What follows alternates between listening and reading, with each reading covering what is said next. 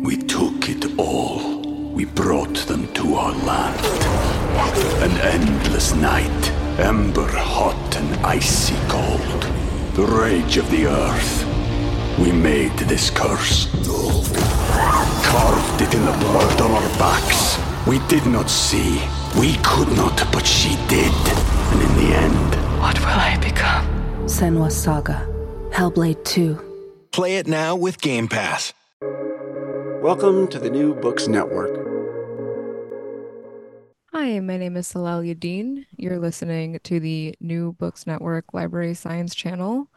I am here with Simone Gigliotti. Am I saying that correctly? Yeah, that's fine. The author of Restless Archive, The Holocaust and the Cinema of the Displaced. Would you mind introducing yourself and your book, and I think especially in your case, the format of your book, which is digital forward? Yeah, thank you so much. Hello, my name is Simone Gigliotti, and I'm a reader in Holocaust Studies, which is like an almost professor in the history department at Royal Holloway, University of London, in the United Kingdom. And the book, or the project Restless Archive, looks at how films and archival fragments about refugees and displaced persons have really formed the background of Holocaust cinema, but have not really been studied in their own right. And they're kind of a shadow cinema. And so my goal in this project, which is a kind of multi-dimensional expression as a multi-layered book, digital exhibition, and a kind of repatriation of these archives into a kind of two platforms mainly, and to showcase these practices of image making, and how refugees and Jewish displaced persons were depicted. And I do that through providing, the book as you see it online, as you would scholars conceptualize a book. And then the challenge was really about how we kind of express that in a digital format, and then looking at the limitations and potential of that format and how else I could augment that with other platforms to really realize the argument of kind of history as practices of spatiality and movement, and embedding the archive into the locations of history, so to speak. So what are some of the other technologies that are integrated into the book? Okay, so the book, well, Manifold is a kind of open source. It's not open source, we wish it was, but it's not. It's a kind of digital publishing platform, and it's really pioneered in the United States through a kind of scholarly collaboration and with creative tech collaboration. And lots of publishers have their book catalogs on there, things that have been published in print and kind of migrated. So that's one of the platforms. And then I've used Story Maps, which I've worked with quite a while. And this is an Esri kind of geospatial storytelling platform. And I've used that to kind of help me create maps, digital maps from archival sources. And then I've also learned things like Vimeo, Adobe Creative Cloud, making websites, film trailers, just to think through some of the concepts, but also to engage the reader in a way that is very visual and speaks to the, limited attention span of some. I want to kind of bring them in a way. So I wanted to communicate visually and to kind of put the readers in the moment, so to speak.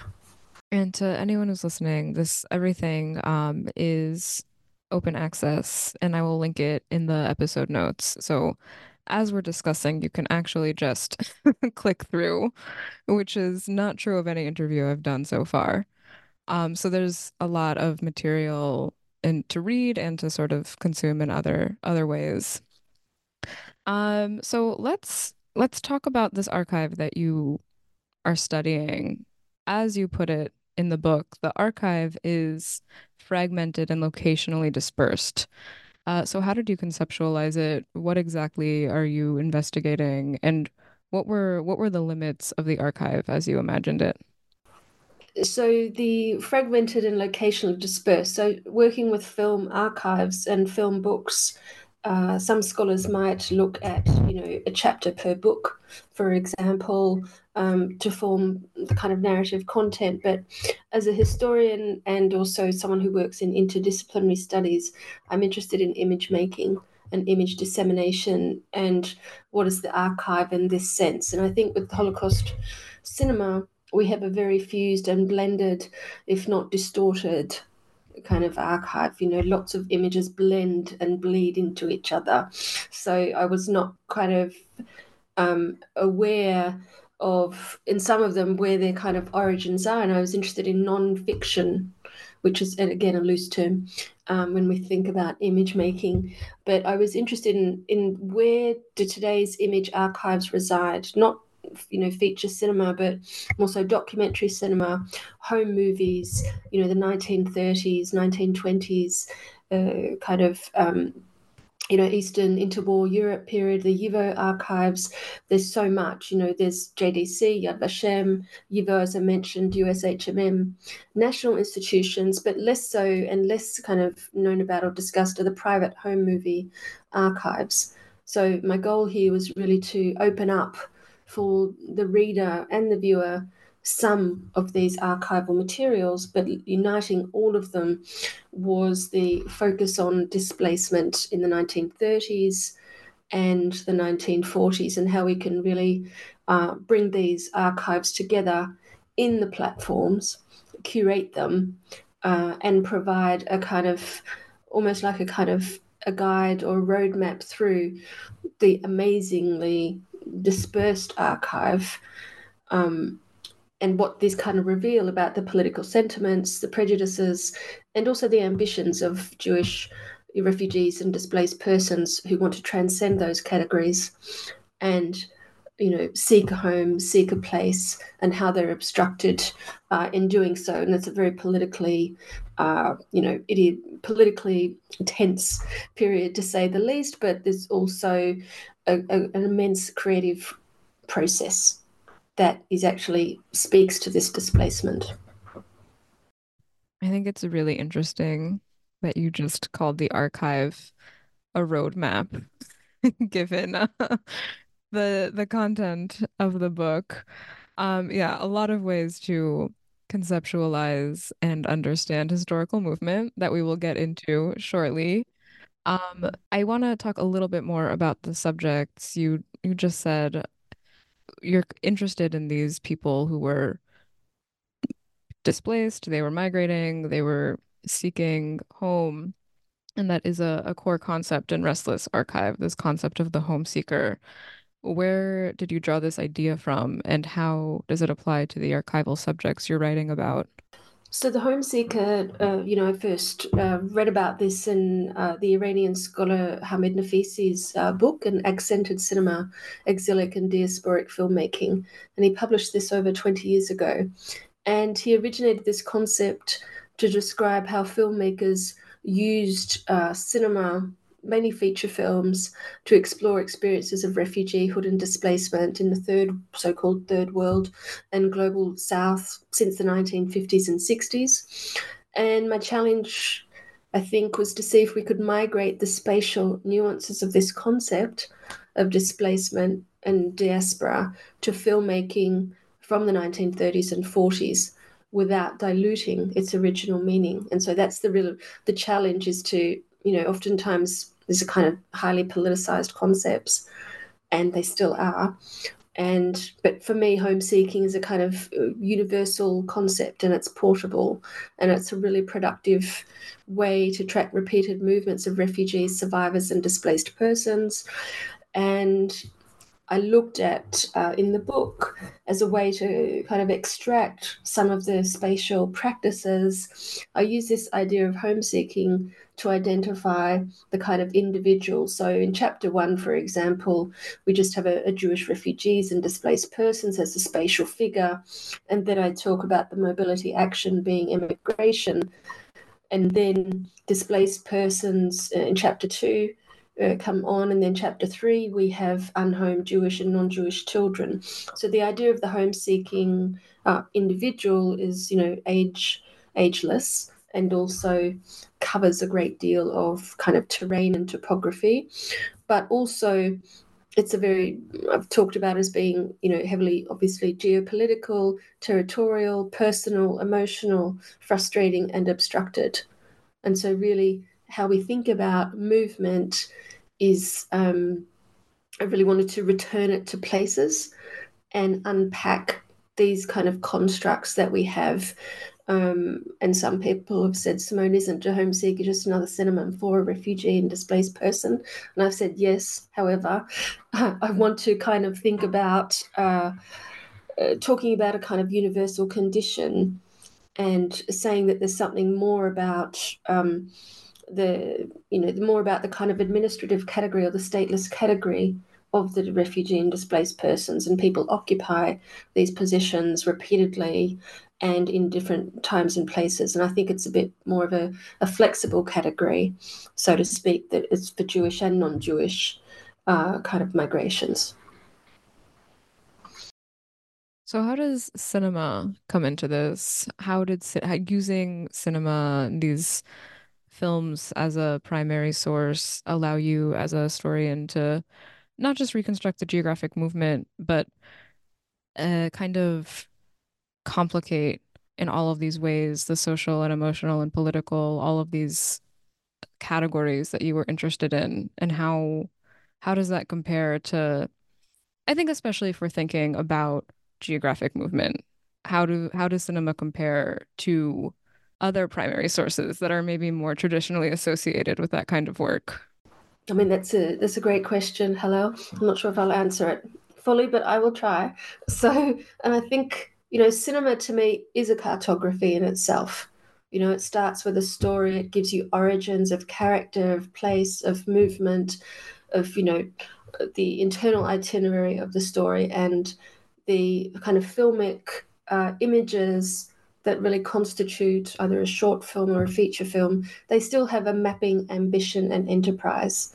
And some of them, in the films that I looked at, they were all really about place making, place leaving, and about the Jewish refugee and displaced condition. So I looked at some, for example, So They Live Again, which is in chapter 3, and it explores the displacement of Jewish children in Tehran. So this film is what I'd say is geography light, meaning it gives us some sense of location through the narration, so these voiceovers, but it also has the integration of cinematic mapping and orientation through, these cinemaps and these devices. And this is a direct appeal to the viewer to empathize with the journeys of the children and the scales of displacement. We also have other kinds of mobility and movement that are more domestic and intimate, such as in chapter 6, where I look at kind of so-called home movies within DP camps. And here these self-screenings allow us to think about scale and intimacy and the level of the filmmaker, but how they also construct their own spatial zones. So the films themselves, we can read them as narrative maps, but we can kind of look at films as ways to map environments and places and engagements. And I think tools of geospatial analysis, which I looked at in the book and I do later on in chapter 7 and 8, help us tag images to locations. And I think as well an important companion to film is the photographic archive. And I've tried to create what I call kind of photocartographies of the movement of Jewish displaced persons on the Rika from Europe to Palestine, to kind of talk about, how does mapping of these images give us a new version, a kind of animated, activated version of landscapes and historical movement. So it's kind of trying to rethink our reliance on kind of the singular media of an archive to tell the story, but to bring them together and have a broader conversation. Very quickly, can you discuss the cinemaps? I was not familiar with them as a category until I read the book. Yeah. Yeah. So a cinemap, for example, if you are watching even a commercial, if you're seeing an ad and then will be like a pop-up of a map and it gives you these animations of direction and orientation, that is a kind of cinemap. And in most of the kind of fundraiser films that I look at, or in chapters 3 and 4, they're kind of educating the viewer. So it's introducing a geographic literacy because, some people are kind of, need a bit more guidance in knowing where places are.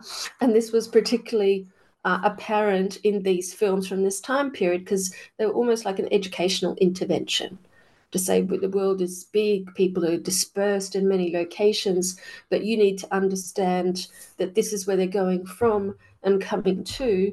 But also these cinemaps were kind of politically problematic because they're also kind of showing people, they might be coming closer to you. This is what you need to do to intervene to prevent this in a way. So it's as much educational as kind of a caution. And the cinemaps still occur, but more so in the cartographic narratives of, say, ArcGIS and story maps today when mapping migration. I look at a little bit of that in the later chapters of the book and in the conclusion, where we talk about mapping practices in cinema and these kind of distortions and disruptions, I guess, of how people understand place and possible threats to their stability. I want to talk a little more about the fundraising films.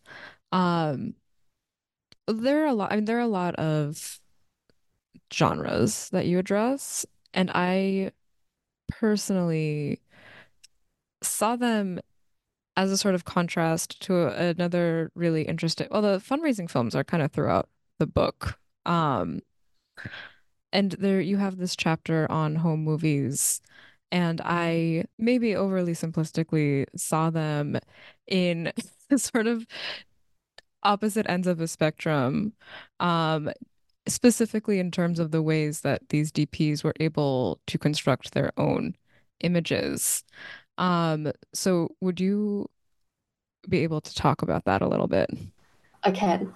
And I mean, and a very kind of, just to continue what you said, I agree. And, the demarcation is right in a way. So you can imagine, if we do a basic analogy, someone being in front of the camera and then someone being behind and in front of the camera.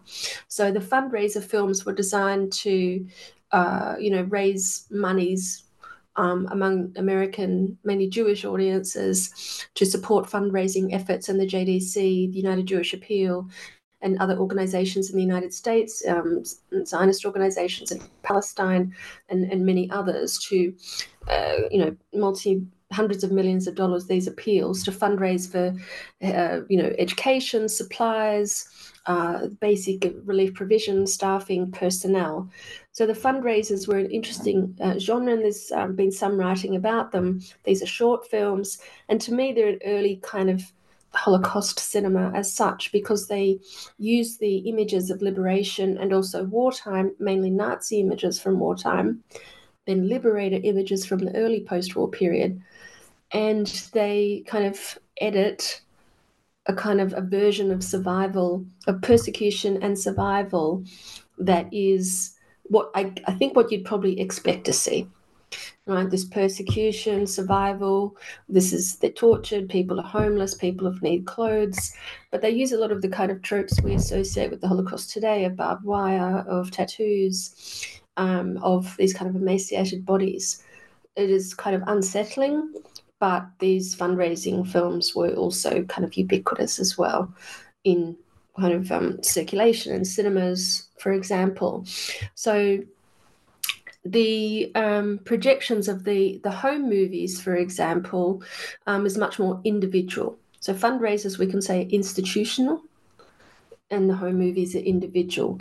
And they provide a kind of rejection of that image, of the institutional image. So to me, they represent a kind of visual liberation of these Holocaust era images. And these Holocaust era images that appear in fundraiser films tend to freeze the survivors into a permanent state of dependency on relief organizations. Whereas the home movies, although they're silent and the institutional fundraisers are vocalized, they tend to really force you to identify with the survivors and the living. And they occupy homing instinct and intention, and they permit the survivors an agency to assert and create their own images of self and family. And what's interesting, in fact, is that the people who made these home movies don't really leave a lot of materials about the making of the home movies. They leave a lot of other materials. So therefore, how do we read the intention of what they're showing? So therefore, we look at the images repeatedly, and we must associate them with the other archives through kind of distant reading to infer what their argument is. So Jack Sutton was one such person, and he was a camp photographer, for example, and he made a lot of films. He was a portrait photographer. He was very proud of the family that he made during his time in Munich, and the images that he left, both the photography and the film, they do show this visual resistance to genocide, but they also embrace a future. And showed some of these images show him as walking on for the camera, repeatedly. The daughter Cecilia is being paraded as little kids are supposed to be doing in films, and then they want to express this freedom of movement and ability to record it. So we can see in these films and photography, documentation was his mission and passion. And so these home movies are much more individual, eclectic, idiosyncratic, and the fundraisers are a bit more institutional, public, and purposeful. And I think they are quite distinct, and you're right to really identify them. But my goal with juxtaposing them was to actually say there is no singular cinema of the displaced. We took it all. We brought them to our land. An endless night, ember hot and icy cold. The rage of the earth. We made this curse. Carved it in the blood on our backs. We did not see. We could not, but she did. And in the end... What will I become? Senua's Saga. Hellblade 2. Play it now with Game Pass. There's many kinds of cinemas. Maybe I should have called the book Cinemas of the Displaced, but it's too late now. Correct me if I'm wrong. Were the fundraising films called incentive films originally?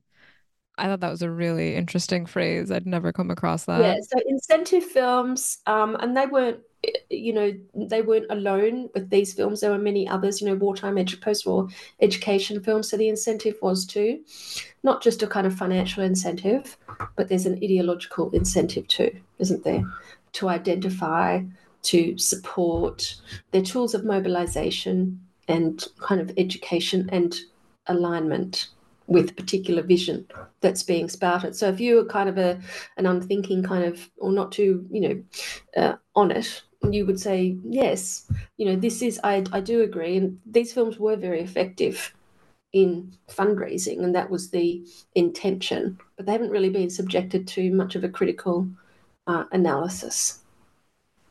No, and there's so many. One of the questions I have,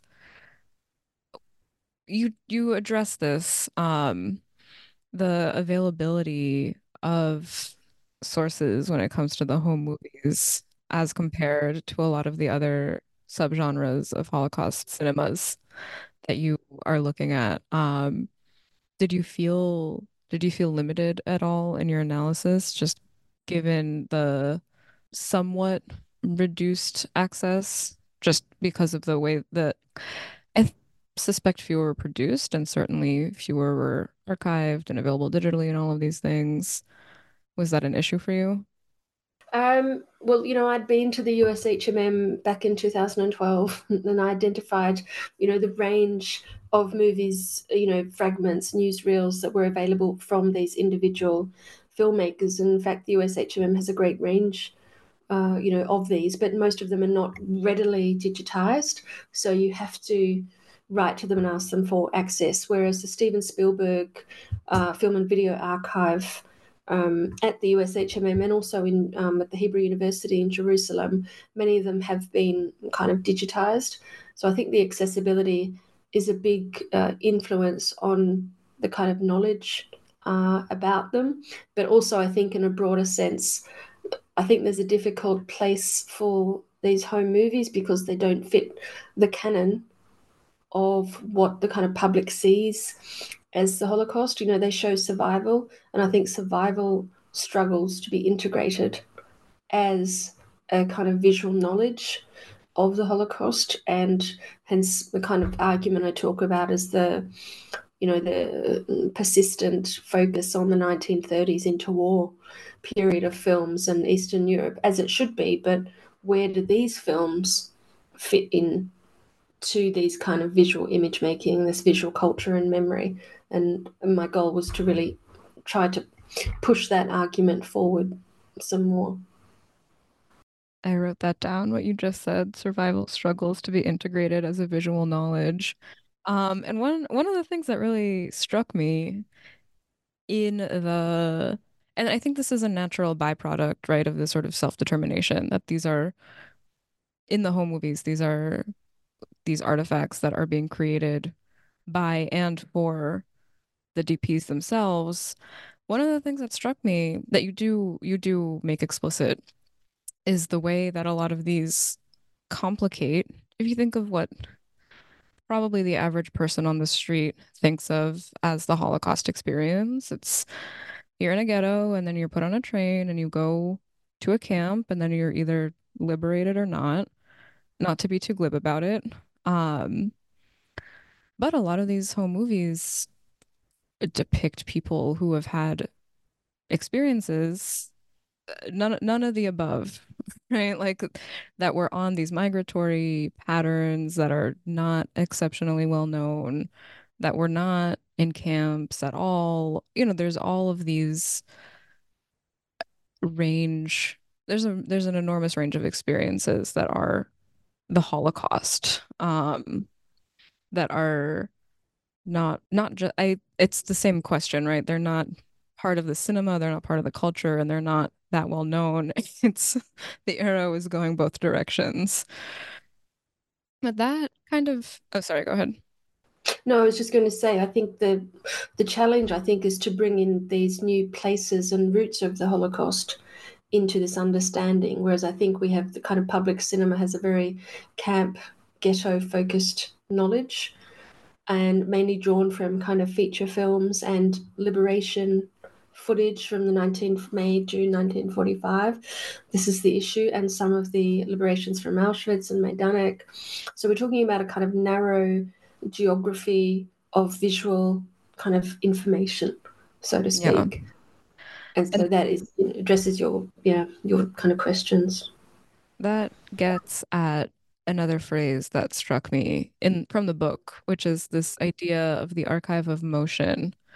What does this archive of visual and in library world, what we call time-based media, recordings of either sound or film.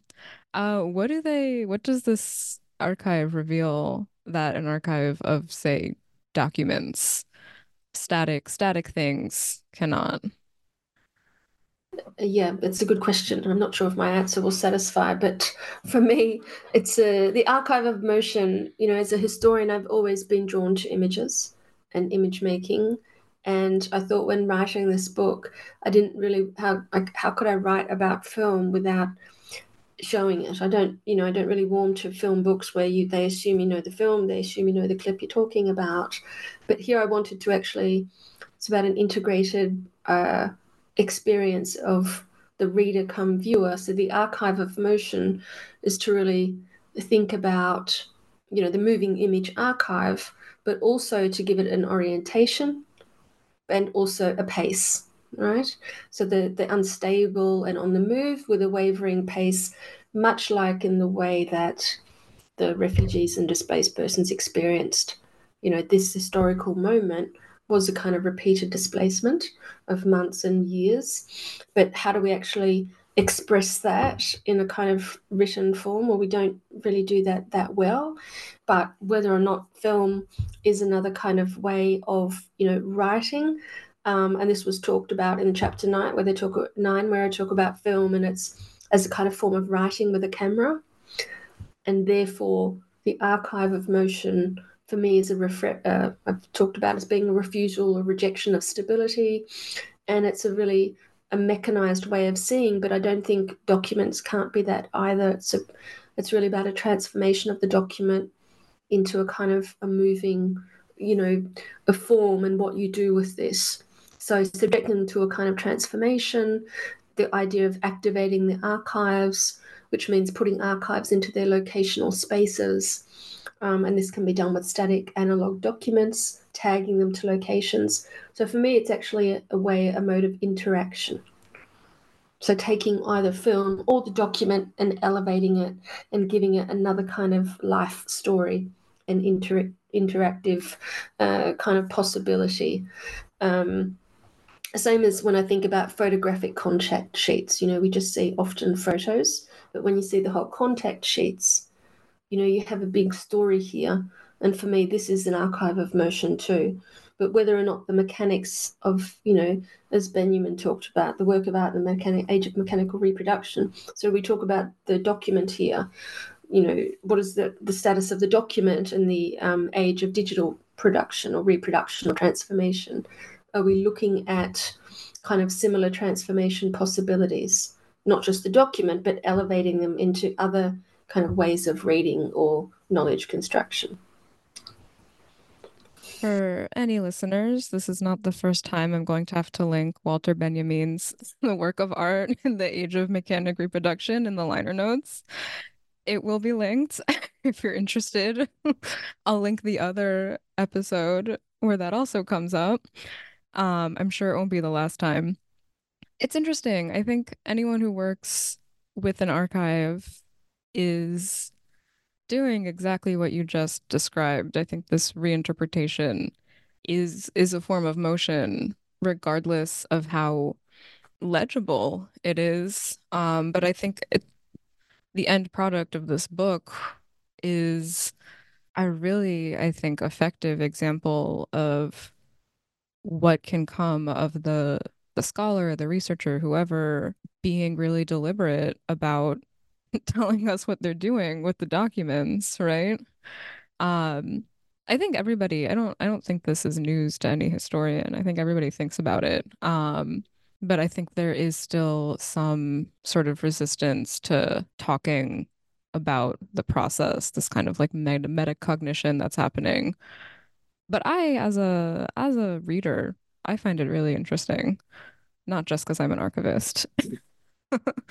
Anyway, I'm gonna take a bit of a turn because I there's a really interesting chapter that I want to make sure that we talk about. You mentioned chapter 3, this children this chapter on children, and how they're understood in Holocaust cinema. And one thing I want to flag really quickly, um, that really stuck out to me is this idea of these children who have lost someone has lost custody of them, their parents, their country, perhaps the international community, insofar as everyone is responsible for children. This idea of uncontrolled mobility in these children. Um, I don't want to get ahead of your answer. I will let you answer. But I think given the broader context of the project, and then there's this really just core example of we often think of mobility as a sort of freedom. Um, and I think this chapter really drives home the ways that it is not, it can be a burden, it can be unmanageable. Anyway, I'm gonna let you answer. I'm gonna stop talking. Mm-hmm. No, thank you, Hello. Yeah, so this was a really interesting kind of chapter to write because it's so rich, and children have occupied, a focal point for many scholars of the Holocaust and talking about children's representation in film, in hiding, in orphanages, and don't get me started on Life is Beautiful, so I won't. However, but I was going to say that children, I looked at, mainly some kind of fundraiser films in Seeds of Destiny, which was a kind of behemoth for its time. And I looked at, this was an interesting case. David Miller was a kind of filmmaker for the US Army, and I'd actually looked at the archives in Beverly Hills, and I was able to reconstruct his journey across Europe and Africa based on their expense accounts of where they went. And there's a huge archive there, kind of waiting to be really looked at in detail. But really, as much as this film is about the children, it's also about the filmmakers and their commitment to understanding the kind of epic displacement and really children to kind of find children, rehome them, get them off the streets. This was the kind of challenge of orphaned and unaccompanied children. So I talked about how children, at the time in fiction and non-fiction film were the most kind of reliable and, of course, tragic narrators of the Holocaust extremity and its displacement. And when I mean displacement from families, nations, societies, kind of morals that they should be kind of taught with and retain. And they're the most effective communicators to audiences about the need to build moral and financial partnerships for peace building and reconstruction. And this was particularly in fundraiser films. The films that I looked at were a mix of kind of Zionist films, US Army films, for example, and they projected children of symbols of national and familial decline and the objects of custody. So where and to whom do these orphaned or unclaimed children belong? Was it to the Zionist organizations who are wanting to say, let's bring the children to Palestine, or the orphanages in Europe, or the foster families that were lining up to take them because they didn't have children or wanted more for whatever reason? So it's not only a post-war question, it was anticipated during the 1930s era of migration and persecution. So here, even in this period, we see representations of helplessness, dependency, and the necessity of relocation to boarding schools, convents, hiding, or resettlement schemes like the kinder transport. And there's a new film called One Life with Anthony Hopkins coming out about Nicholas Winton. So it's this kind of persistence of this rescue narrative. Children have constructed as symbols of decline and hope.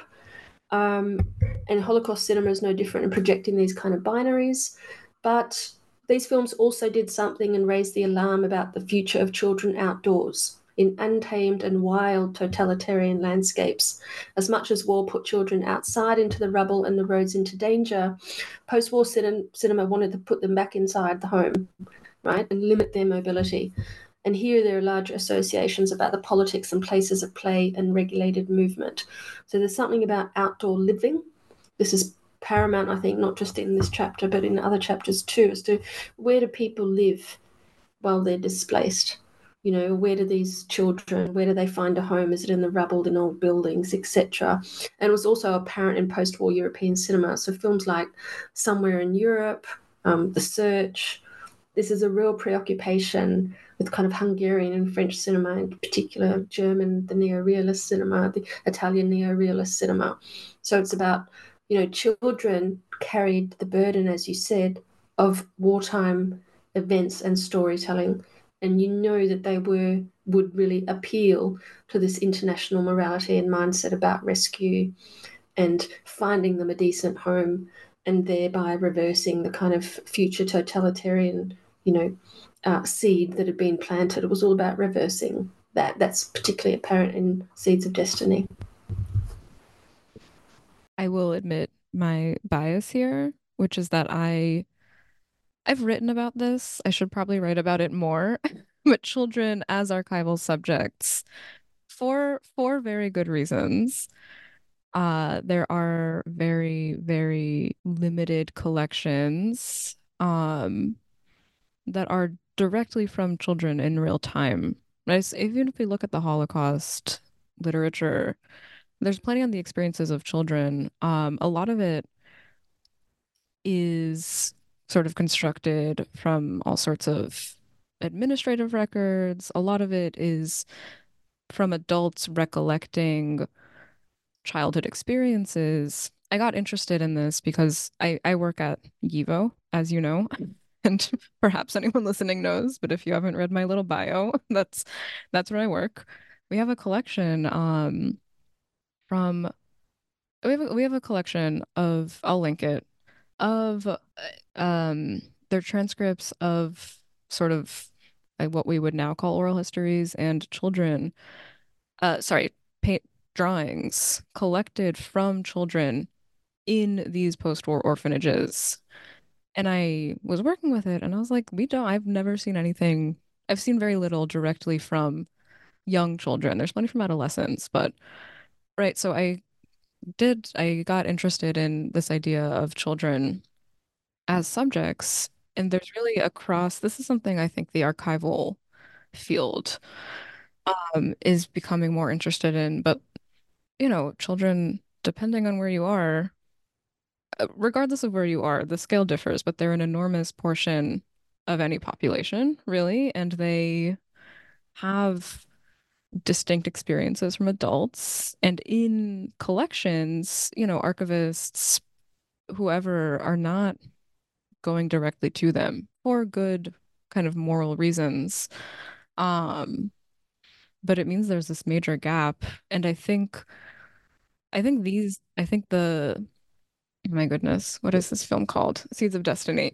I think it's this really interesting example that goes into what we were talking about earlier with the fundraising films of this sort of lack of self-determination and how you're represented. Um, and I think children have that across the board in a lot of areas of scholarship.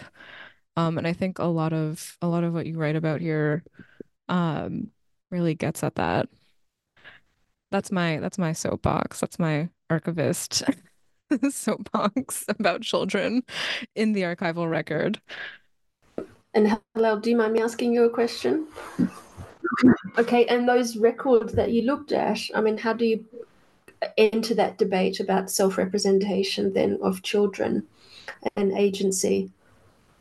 So in the process of writing the one piece that I wrote on this, and again, I now that I'm talking about it, I think I should pick it up again.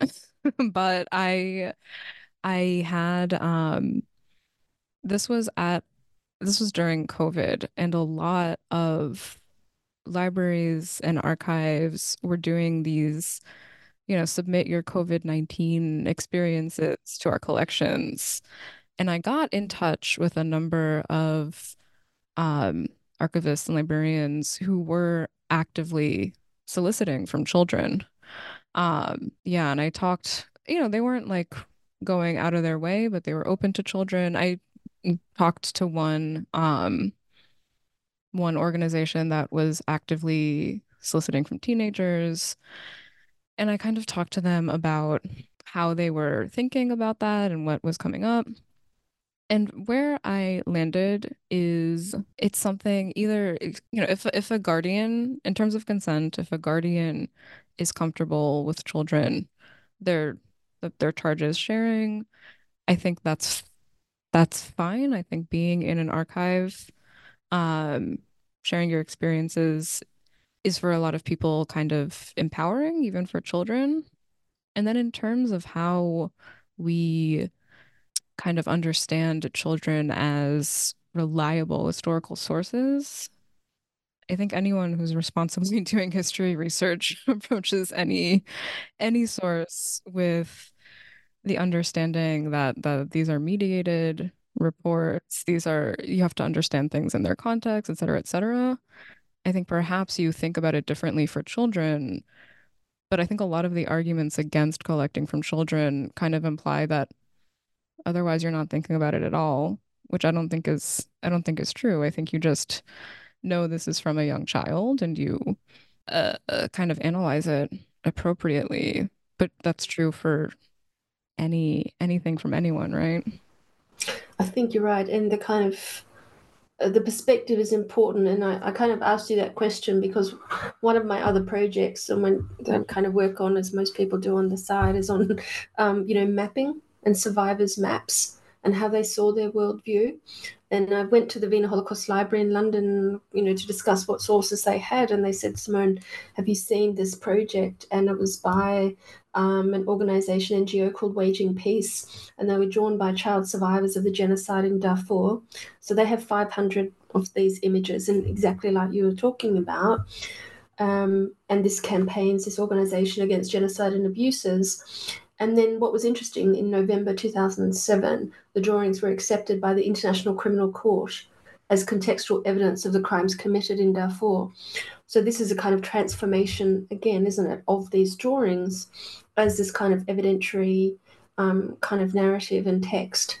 So the fact is, I think we kind of tend to, you know, put children in boxes, and here are the kind of drawings, and this is perspective, but these actually, they are testimony, and they can be used, in different ways, and kind of, as evidence for support a criminal, prosecution case here.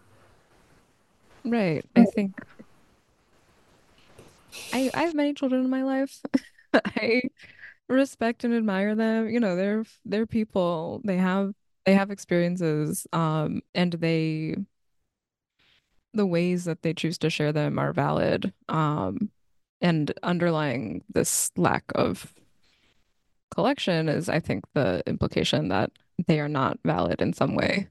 But as you say, they I mean, I don't think that there's any more kind of legitimizing stamp than being used as evidence in international criminal court. All right. Let's get back to your work now.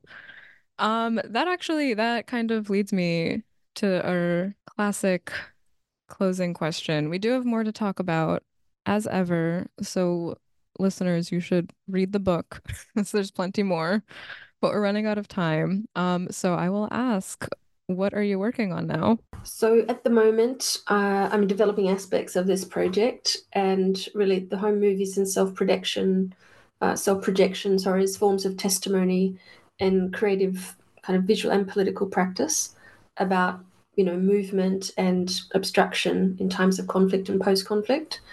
And I'd like to investigate these practices a bit more in local and transnational kind of terms, especially in relation to cine clubs. This is a global practice of people and home movies and the family and regeneration, but also kind of cultivating social and community spaces through home movies. The Jewish DPs were active and vigilant image makers, and they're really part of a global cinematic movement, whether they knew it or not. And it seemed to kind of embolden them even more to put this record of archive, the record of their kind of displacement, down. And it really, to me, it gives them some kind of hope as well, is that they're creating this, but will they return to it? And really the story is the fate of these movies. Do they go with the survivors, which they do most of the time, to a new country? Do they get rewatched? When do they get donated to the museums? What's the kind of pathway from their kind of status as home movie to kind of archival source?